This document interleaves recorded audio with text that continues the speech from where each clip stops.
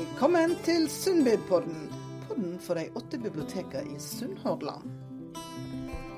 Podcastserien Heim til Sunnhordalandslitteraturen litterære samtaler med forfattere fra Sunnhordland, som tar utgangspunkt i landskapet der bøkene der ble skrivne i. Prosjektet støttet av Norsk kulturråd. Nå spør jeg om vi får ta et bilde med deg og Anja. Vil du da, Knut, eller det bare for å være grei med mor di? Ja, men han synes det veldig stas. Ok, men sett deg her da. Skryter på meg at jeg kjenner Bjørn. Kjente jeg for søstrene. Ja. Nei, dette blir jo veldig kjekt. Hei, jeg heter Ingrid Leithaug Mjanger. Nå forfatteren Bjørn Sortland nettopp kommet inn dørene på det nye biblioteket i Bømlo kulturhus. Og det jo her du har voksen opp, Bjørn. Ja, det bokstavelig talt et steinkast derfra. Ja. Jeg vokste opp på en liten gard som ikke der lenger. Som jo rett her, omtrent. Jeg ser jo bort der huset vårt var en gang. Altså ikke her lenger så mye at det ikke gard lenger? Eller? Ja, det ikke en gard, det faktisk en del av vår heimabø, eller der garden jeg vokste opp da, rett og slett bare en gravplass. Oi. Rett nok en fin gravplass, men det litt løye at haien vår ble gravplass da. Ja. Så på en måte da så reiser jeg hjem for meg, jeg bor i Bergen da, da løye, for det ingenting av huset hjemme, og det heller ikke noe av de bakkene som var, fordi de gikk ganske langt ned i selve grunnen, og de lagde gravplass da, så alle de plassene vi lekte og hadde hytta, eller lekte cowboy, og de treen, og alt det vekke, da kan du si. Så da synes jeg veldig løye da, for jeg reiser hjem, og alt rundt, det nesten likt sånn Storavatten der, og Kjortjø der, og alt sånt, men så ikke vårt hus der. Ingenting av den garden, så. Da det spesielt å komme hjem, og så det en gravplass der. Ja, det jo da. Det noe som preger forfatterskapet ditt. Nei, det har ikke da. Men vi så jo ned på den gamle gravplassen da, før alltid, fra der vi bodde, så på en måte så tenkte jeg, for farmor, hun satt opp til vinduet og så ned på gravplassen, så tenkte jeg da var hun veldig deprimerende når hun ble gammel og sånt. Men jeg tror det var en sånn mer naturlig måte. Ja, der skal jeg ligge en gang, sa hun. Sant? Og at da var liksom, døden var nærmere oss da, på en eller annen måte. Og i vårt tilfelle ganske nærme. Så det jo... men jeg likte jo kjortja, det jo fin kjortja og vatten og alt det der. Så at jeg sakner det på den måten at jeg har så forferdelig vondt, men det løye da. Det løye å komme hjem og ikke kunne peke på noe til mine unger, liksom. Du kan jo alltid komme til Bømlo folkebibliotek, og vi har jo faktisk tatt inn de gamle kjørtebenkene. Ja. Så du kan jo se litt på deg og bli litt nostalgisk også. Ja, kjørte står det i hvert fall, så det noe. Ja, den står der. Ja. Og det som du sier, en fin gravplass. Og så det noe med det der med Sunnhordland og sunnhordlendinger, det noe med altså det et begrep eller omgrep Sunnhordlands forfattere. Ja, Sunnhordlands forfattere ble jo har jo vært et omgrep lenge, og for noen år siden så hadde vi jo festforestilling, sentimental festforestilling. Vi tror, i hvert fall Rune Belsvik var med å dra i gang da hadde vi selve festgreier skjedde på Kulturhuset på Stord da. Der samlet vi nær sagt alle som skrev på en eller annen måte i Sunnhordland, og det var ganske mange. Jeg tror Sunnhordland har et av de største forfattertettheten i verden, nesten, på et relativt ikke veldig stort område da, tross alt. Så at vi har hatt en sånn her type identitet gjennom da. Ja. Kanskje vi veldig forskjellige som forfattere, men likevel så hører vi til i Sunnhordland på et vis. Ja, for noen av dere som passer inn i begrepet Sunnhordlands forfattere på en måte? Nei, det tror jeg ikke. Det har jo vært veldig mye diskutert hva som på en måte Sunnhordlands forfatteridentiteten. Men det har jo vært... det en egen greie, eller det...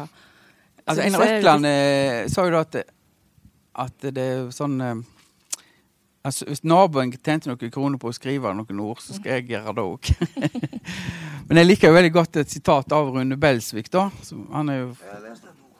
Du har det, ja. Ja. Vi har fått en publikum her. Bastard. Nei, det var noe som skjedde på video. Noe som reiste til Egypt. Ja. Stemmer det? Ja, stemmer det. Reist mye rundt omkring. Har ikke du skrevet om... Jo, jeg har skrevet om det. Jo, det stemmer det. Super, snakkes. Snakkes. Ja, ha det godt. Ja. Det litt sånn dristig å sitte her midt i Bømlo, men, i din egen, det som du kaller de nye stover. Ja. Det er mange nå vil snakke om både deg og høre på hva du har å si. Men det er jo kjekt. Bra da. Nei, men det jeg skulle si var at jeg har jo sitert dette mange ganger, men jeg kan jo si det på podcasten her da, at Rune Belsvik har sagt noe da om å være sunnlandsforfatter, at de eneste som sitter på fondet til mor si, og så sier mamma jeg lengter hjem, så sier mor jeg må jo bare si du er hjemme nå, ja, men jeg lengter hjem likevel. Det er en variant av det, som jeg tenker kjenner meg igjen i selv.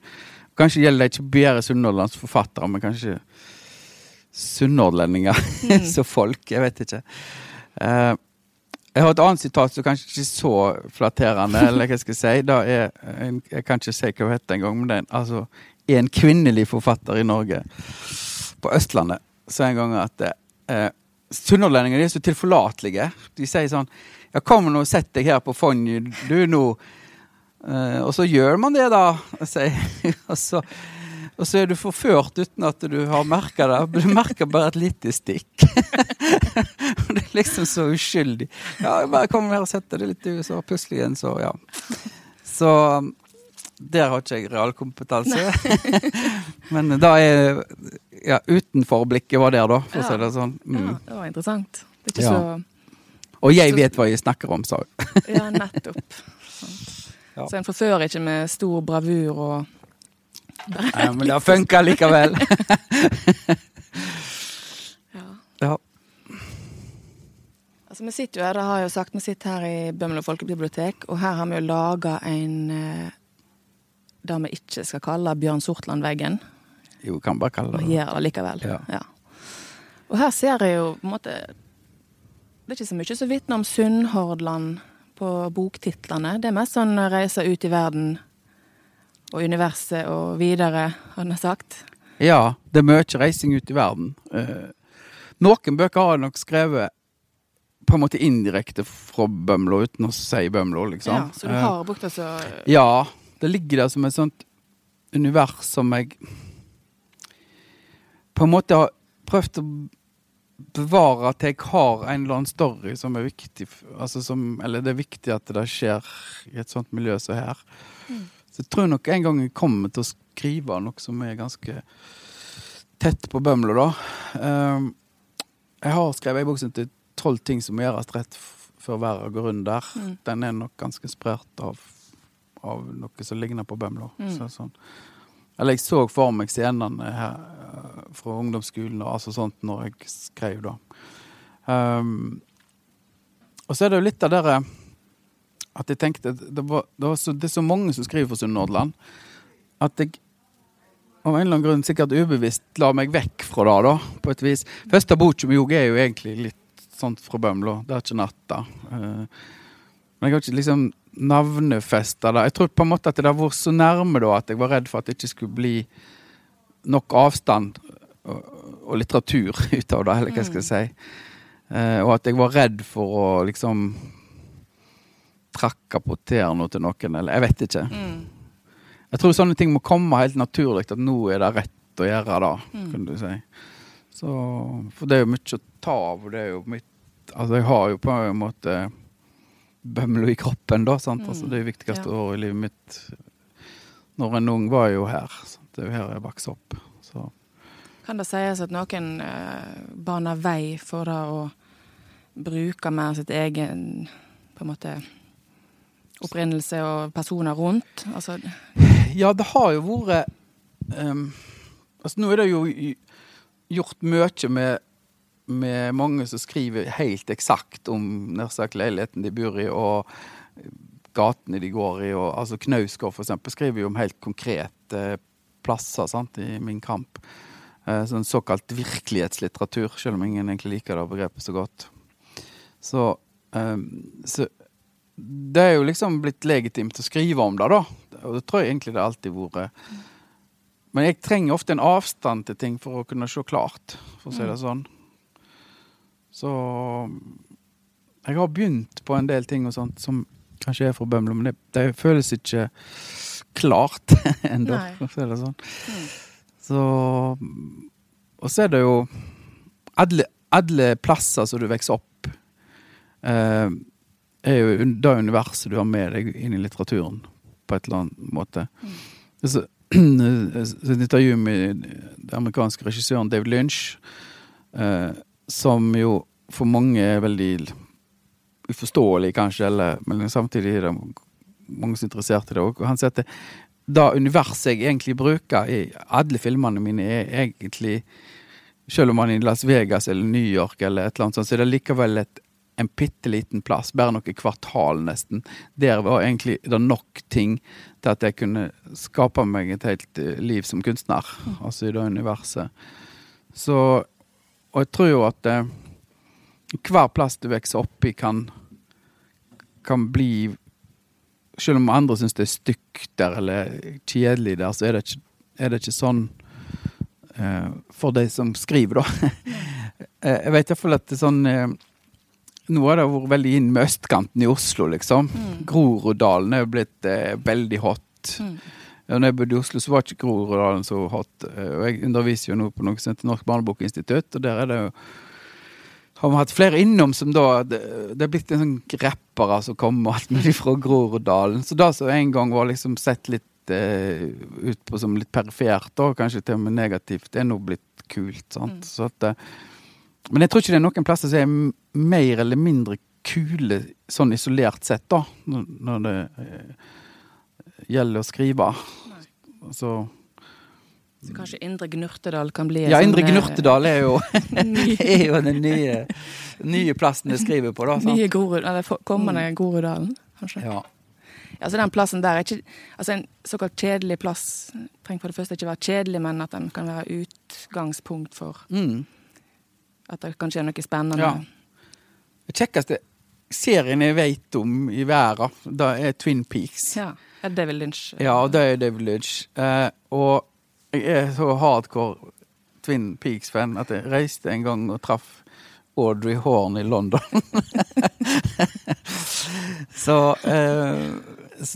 Men det jo et pittelite univers. Det som morsomt med Twin Peaks at alle som bor i Twin Peaks synes ikke de andre som bor i Twin Peaks galne, selv om de det. Det bare vi som utenfra som synes det. Så når hun log lady som går rundt med en vedkubbe hele tiden og skrur av og på lyset og alt sånt, det ingen som reagerer på det, for sånn log lady. Sant? Så det vi som, når vi ser det utenfra, at vi synes Twin Peaks skikkelig løye, eller en skikkelig rar plass, mens de ikke det. Og sånn tror jeg det at det også vanskelig å se den plassen en oppvoksen på utenfra. Da kanskje nødvendig når du skriver, at du må distansere deg fra det. Så, det litt sånn, løye med små, store og større plasser i forhold til hvis en log lady hadde gått rundt på Bømlo, så hadde nok vi reagert litt, tror jeg. Ja. Men i Bergen, eller en større by, så det på en måte en del av plass til log lady. Større mangfoldighet, på en måte, i galskapen.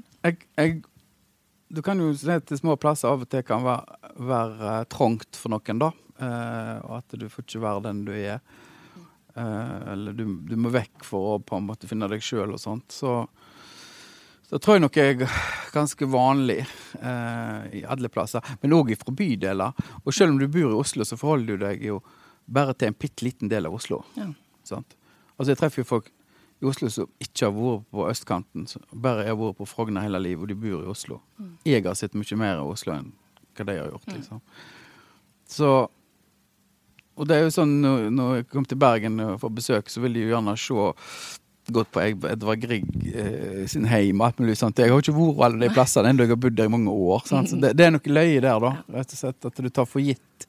At ikke du greier å se alltid verdiene av det som der du bor, før du ser det utenfra, eller med andres sine øyne da. Ja. Jeg har opplevd det å være turist og liksom sett, oi, alt det flotte som var der i Praha, kom hjem til Bergen og oppdaget nye, fantastiske bygninger og sånn. Ja. Og sen så Skandinavia nå jo blitt utrolig hot i mange verdensdeler, og det ser jo hvor at Netflix og sånt legger jo sitt litterære univers. For eksempel i Odda. Det var mye filming fra Odda, faktisk. Og flere, og ikke bare en serie, liksom, men andre ting. Og som pågående, da. Så plutselig er Odda, som jo var industriby, blitt liksom en kul location. Sant? Og det tror jeg er vanskelig å se. Så at jeg tror alle plasser har kvaliteter, egentlig, som hvis en får det litt på avstand, så ser du wow. Det var jo kult likevel. Og ja, de som bor der blir ofte litt sånn, hva skal det med den gamle? Altså, litt sånn. Nå tenker jeg jo sånn også at det er jo enklere å få tak i fersk torsk på Bømlo enn mange andre plasser, helt skikkelig liksom. Øklandsvågen, eller hvis du kjente en fyr og sånt for noe. Da var jo hverdagsmat før, når farmor og de var unge, han har sagt. Men nå er jo det gourmetmat, få helt fersk torsk. Altså det er jo sånn, i Oslo får du det jo ikke. Sant? Og du må betale skjort, og skal du få det på i Bergen.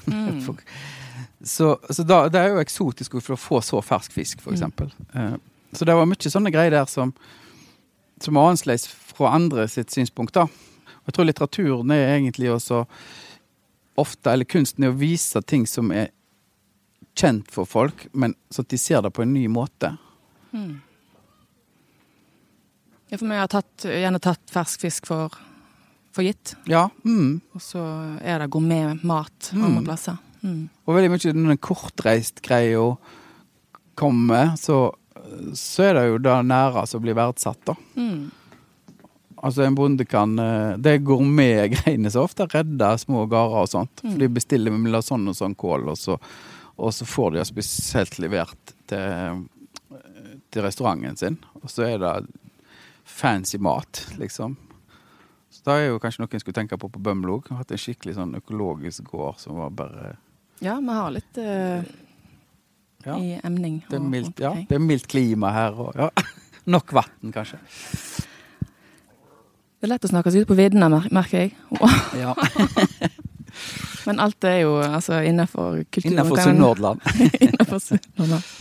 Men du snakket litt om film og altså, det er sånne univers. Ja. Du har jo du har jo flere forskjellige samarbeid med både film og andre typer medium. Ja. Er det noe du har initiert selv ofte? Eller ja, mesteparten av filmgreiene har jeg initiert selv, kan du si. Men film er jo gruppearbeid deluxe, altså det er så mange folk som bare skal lage en veldig enkel film, så er det et spetakkel, for å si det sånn. Det er så mye folk som skal være med, og kravet våre til kvalitet har jo økt veldig, sant? Så det er jo altså det er vanskelikt å bli veldig synlig hvis ikke du har eller få et veldig synlig prosjekt hvis ikke du har masse penger å lage film for. Så det er jo helt en annen ting nå enn hva det var for lenge siden. I siste har jeg lagt noen kortfilmer og sånt fra når jeg har skrevet manus på og sånt. Jeg synes det er gøy etterpå, når det er ferdig. Når det er ferdig, ja. Du ser resultatet. Ja, men jeg liker jo det der jeg ser filmspråket smitter over til skriving ofte hos de yngre forfatterne da. Det er mer replikker og mye da vi lærte på skolen med at det var viktig med lange skildringer og sånt. Da gjelder egentlig ikke alltid lenger, altså. Nei. Altså bekken klukker ikke så veldig lenger, og fuglene er jo bare klokka, ikke liksom ikke nyansert klokking. Ja, nei, men de har ikke det er ikke alltid fuglene er der en gang lenger, sant?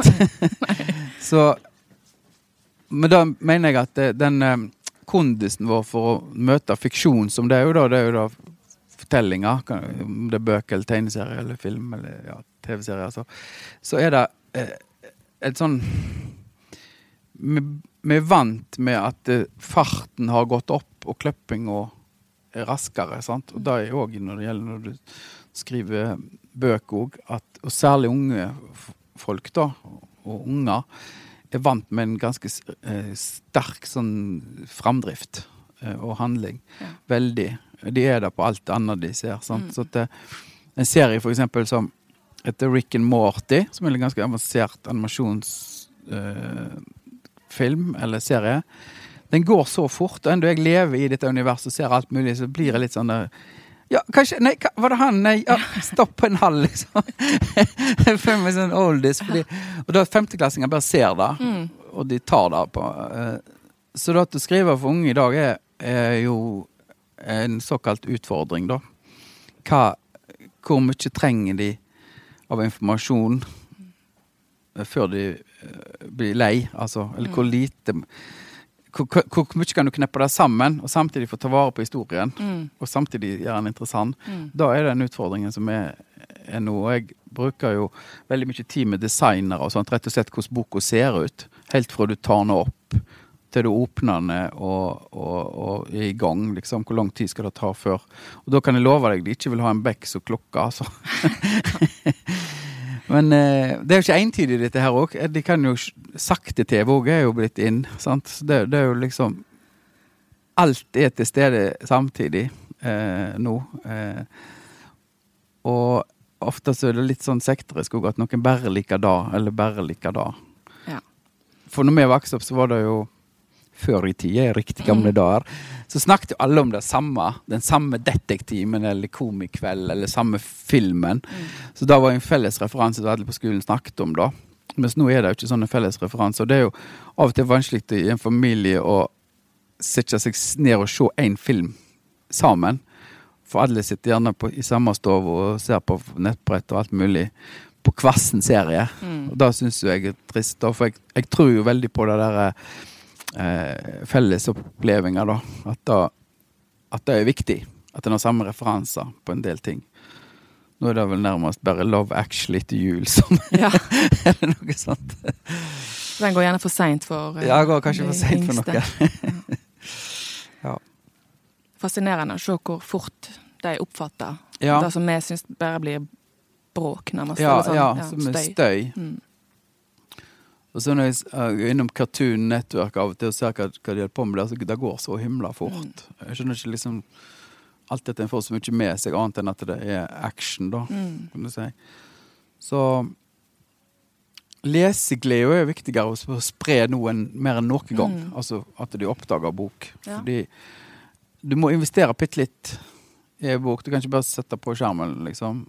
Du må åpne bok og begynne å lese. Og det tar nok energi fra deg, så du må sette deg ned og lese, sant? Du kan ikke bare få det ferdig servert på et vis. Så jeg men jeg jo alltid bekymret når jeg sier for et eller annet, men jeg jo bekymret for det der, for at mitt sånn pitch på å selge inn litteratur har jo vært at du skaper, når du leser så skaper du bildet i hovedet ditt selv.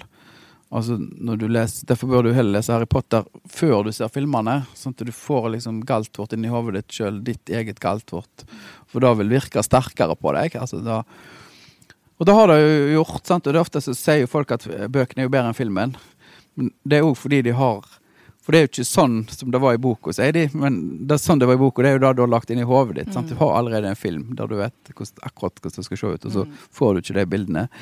Men nå treffer jeg, når jeg har klassebesøk og sånt, mange som sier at når jeg sier dette her da, så sier de, men jeg får ikke bilde i hovedet mitt når jeg leser.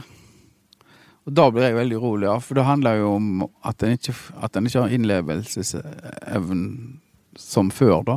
Kanskje, jeg vet ikke hva det betyr, men det blir litt sånn urolig av det, fordi at jeg tenker at de må lære, du må få det privilegiet jo da, og få lov å skape din egen verden, sant? At ikke alt bare servert ferdig på film.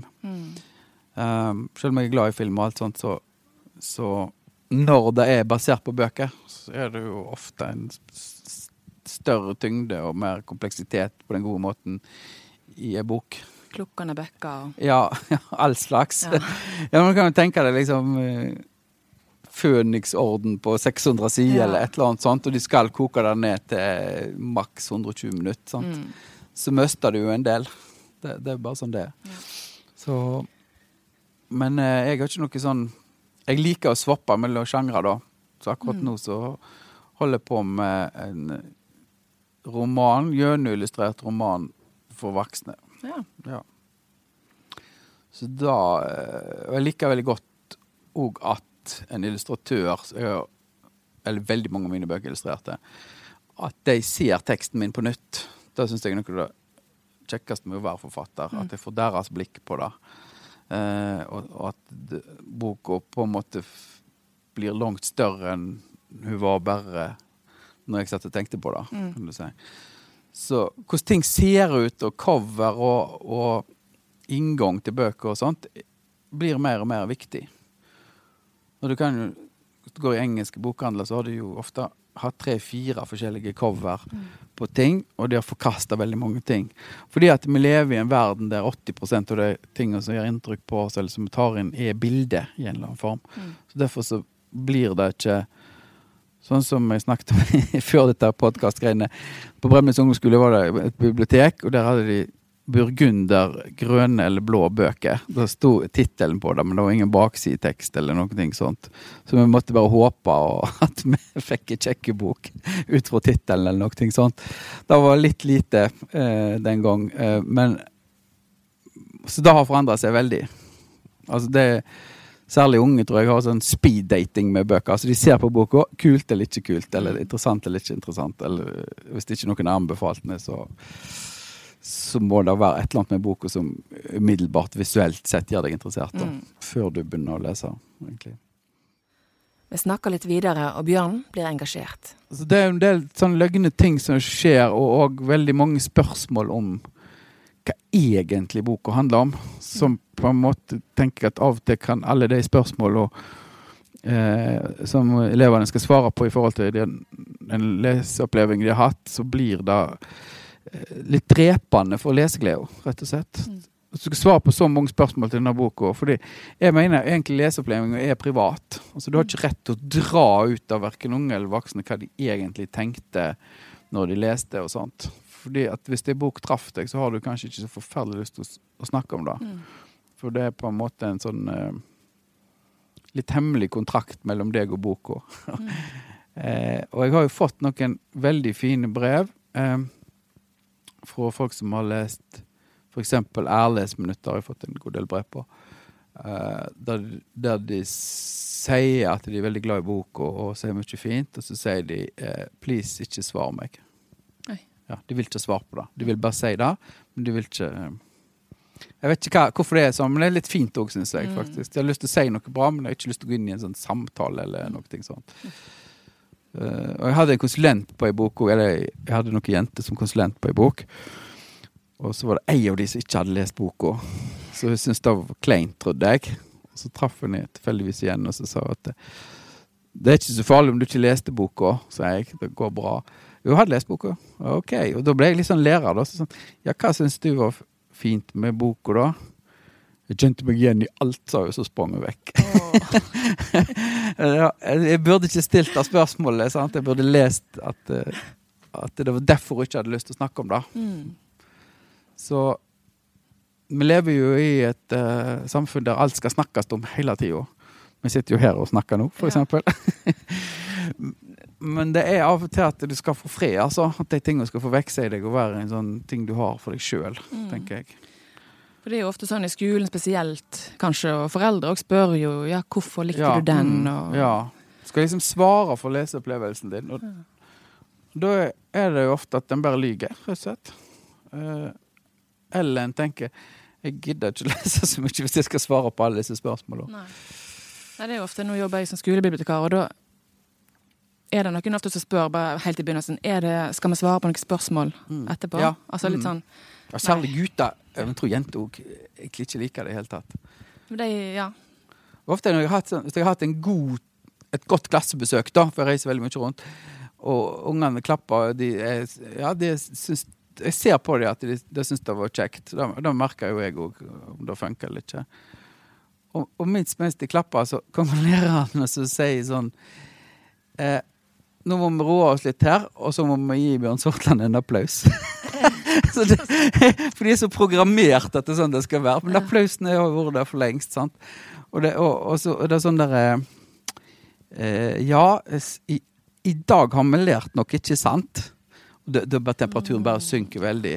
Det er som du er på Bruce Springsteen-konsert, og så kommer en eller annen frem og sier ja, nå har vi vært så heldige og hatt Bruce Springsteen her, og jeg må si at jeg har fått mange fine ting å tenke på, alt mulig. Det går ikke, sant? Altså, det dreper hele opplegget, så det er jo på en måte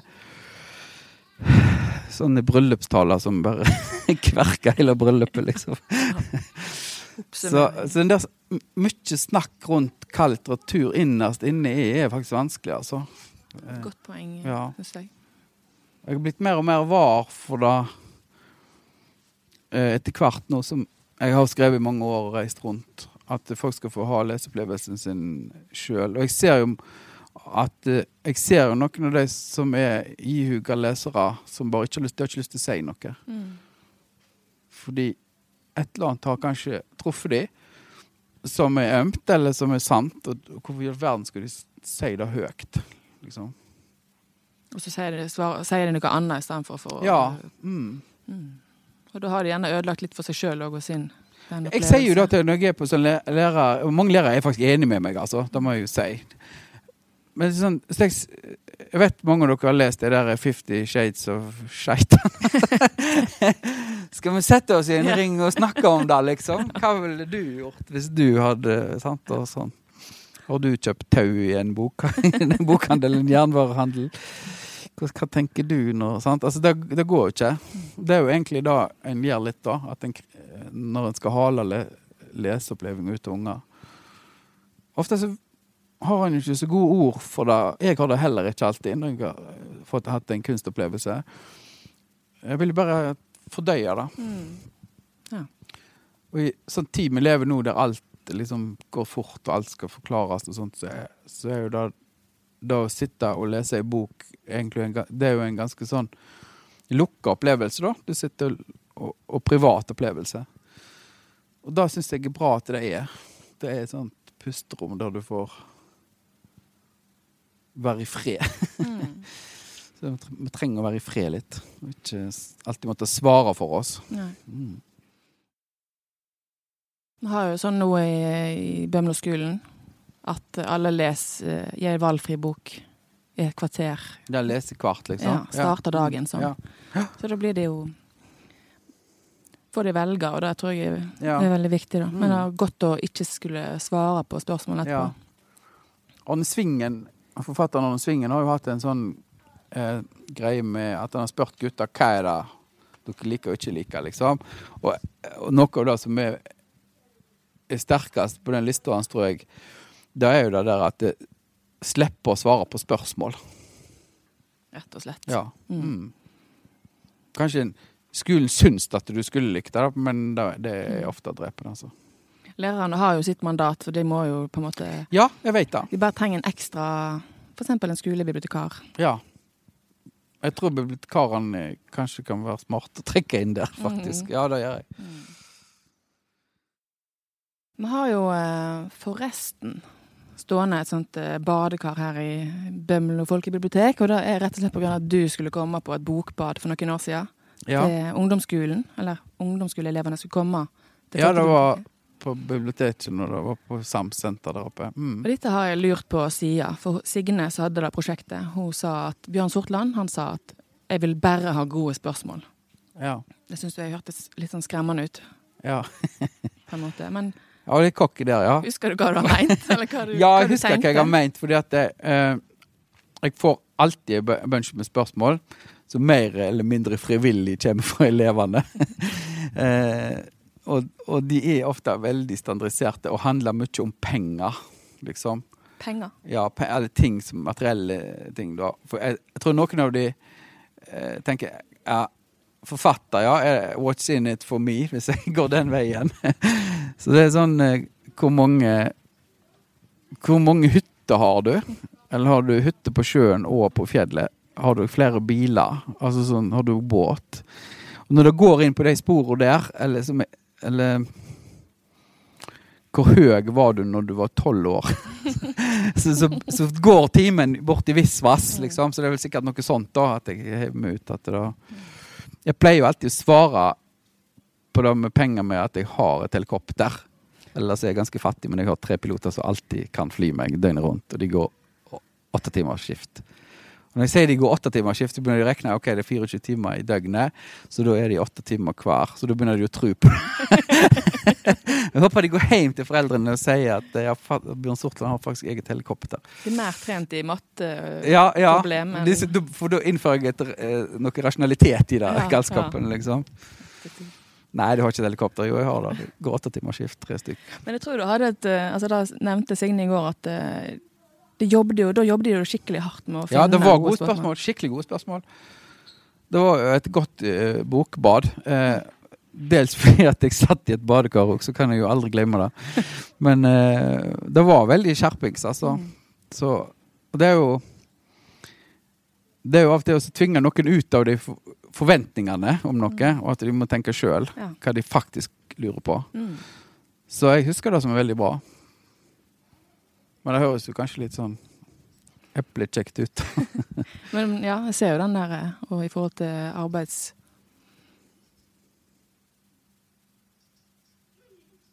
Hva heter det sånne skoleoppgaver? Særemne? Særemne, Fordypningsemne? Eller hva det nå? Ja, det jo det som kommer på våren da, kan du si. Så ni vet ikke, varierer litt, men det det mange som ringer meg, altså. Rundt streiketiden? Ja, noe sånt. Ja. Men da, altså elever da, som det jo helt sånn, ofte ringer de sent på natta, fordi at de har utsatt. Og så har læreren sagt, og da tenker jeg da må læreren tenke 2 ganger på av og til, og bare ring forfatteren. Da liker de. Ja, jeg tror jo når de ringer meg klokka 1 på natta, at noen død. Eller noe et eller annet forferdelig, sant? Og så det jo på en måte panikken som jeg driver I de. Ofte har de ikke tenkt på hva de skal spørre om, eller sånt for noe. Akkurat de som ringer meg sent på natta. Så da med særemne har jo, hvis en på Facebook med noen forfattere, så får en jo sånn, altså de copy-paste, altså de kopierer det som står de skal gjøre når de skriver oppgaver, og så sender de det til meg. De forandrer ikke I gang.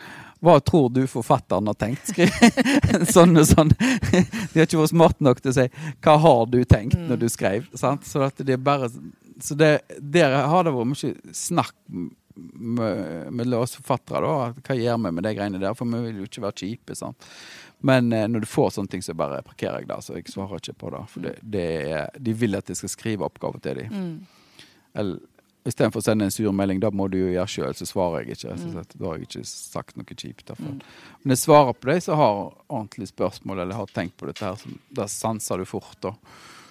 Men det jo den der lettvindthetsgreia da, hvor lite kan vi gjøre og kan vi unna med det, som ikke så bra, tenker jeg. Og jeg vet ikke alltid om de har lest bøkene, eller jeg vet at noen ganger har de ikke lest bøkene, for det ikke noe sammenheng mellom det de spør om og det som, ja. Så... Men jeg prøver jo som mange andre forfattere. Ambjørsten vet jeg går veldig flink til det opp igjen og svare skikkelt og ta lesere på alvor da. Men vi skal jo skrive det, sant? På en mail eller... Og så står det jo da... Der står det jo forever som en eller annen sannhet da, så du må jo tenke gjennom hva du svarer, sant? Og til slutt utfordrer jeg Bjørn til å lese noe gøy. Ja, jeg skal lese fra en bok som heter Hun tok av seg blusen og sa hun var bibliotekar. Jeg leser fra første kapitlet som heter Himalaya. Jeg blir forelsket I alle kvinner jeg alene I et rom med. Ser en litt stort på det. Alle kvinner I verden som jeg kunne ende opp med å være alene I et rom med. Det potensielt veldig mange. Jeg forveksler ikke dette med seksuell lyst. Det snakk om sann forelsking. Heller ikke lengter jeg etter ukritisk å bli bekreftet. Nei, det stikker dypere. Jeg kan bare si, jeg kunne glatt ha giftet meg med den første som ville det. Hun kunne ha 3 unger med 3 ulike menn. Problem med både det ene og det andre. Være fra hva som helst land I Afrika eller fra Vatsø. Den første som så vidt hadde hintet på et eller annet vis, ville jeg ha fridd til å støtte økonomisk og på alle vis ellers. Og om hun ville ha barn, ville jeg ikke sett noen grenser for hverken tal eller omsorg.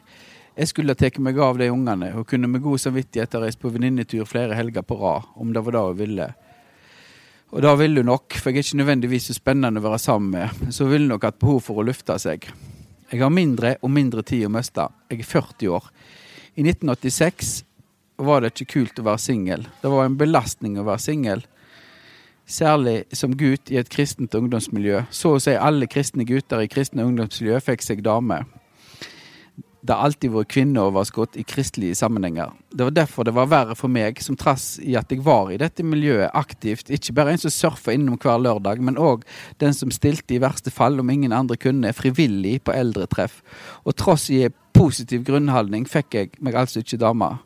Ikke helt tatt. Det ble ikke noe på meg, vil de sagt i en annen sammenheng enn den kristelige. Egentlig så sa de det i den kristelige sammenhengen også, at det ble ikke noe på meg. Jeg oppfattet ikke at jeg en gang at jeg ble vurdert, ikke av en eneste ei. Sulten i mennesket etter å bli sett totalt uten måtehold, men det kunne bare vært ei dame, bare ei eneste ei. Nå det ikke teit å være singel, nå det stas å være singel. Singel sterkt og flott og bra. Jeg ønsker ikke å fortelle folk hvordan de skal leve, men jeg tror ikke på det helt tatt. Jeg har aldri likt å være alene, ikke i det helt tatt. Jeg har alltid ønsket å være sammen med ei kvinne. Singel et kropp og sjel. Singel ikke til å holde ut. Singel en feit løgn. Jeg skal ikke si at løgn om den salige sødmen ved singellivet Satans sitt verk, men det pittler meg ikke langt unna.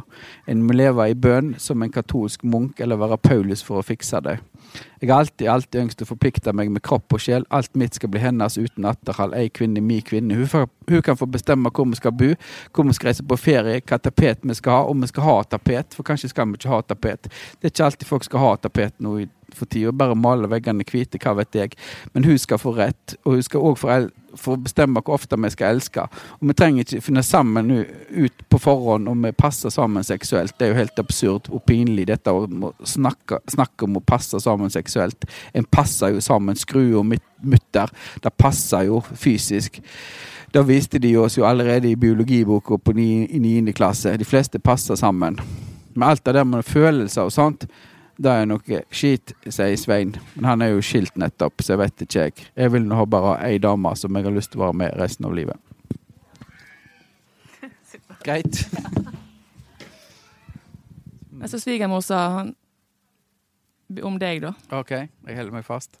Ja, han ser i grunnen ganske formelt ut, men jeg har nå sett at han kan snakke ganske mye. Ja, jeg kan jo da. Etter hvert så kan jeg da. Men du, jeg synes det alltid veldig kjekt å høre på deg eller å snakke med deg, Bjørn Sortland. Jo, takk. Tusen takk for samtalen. Selv takk.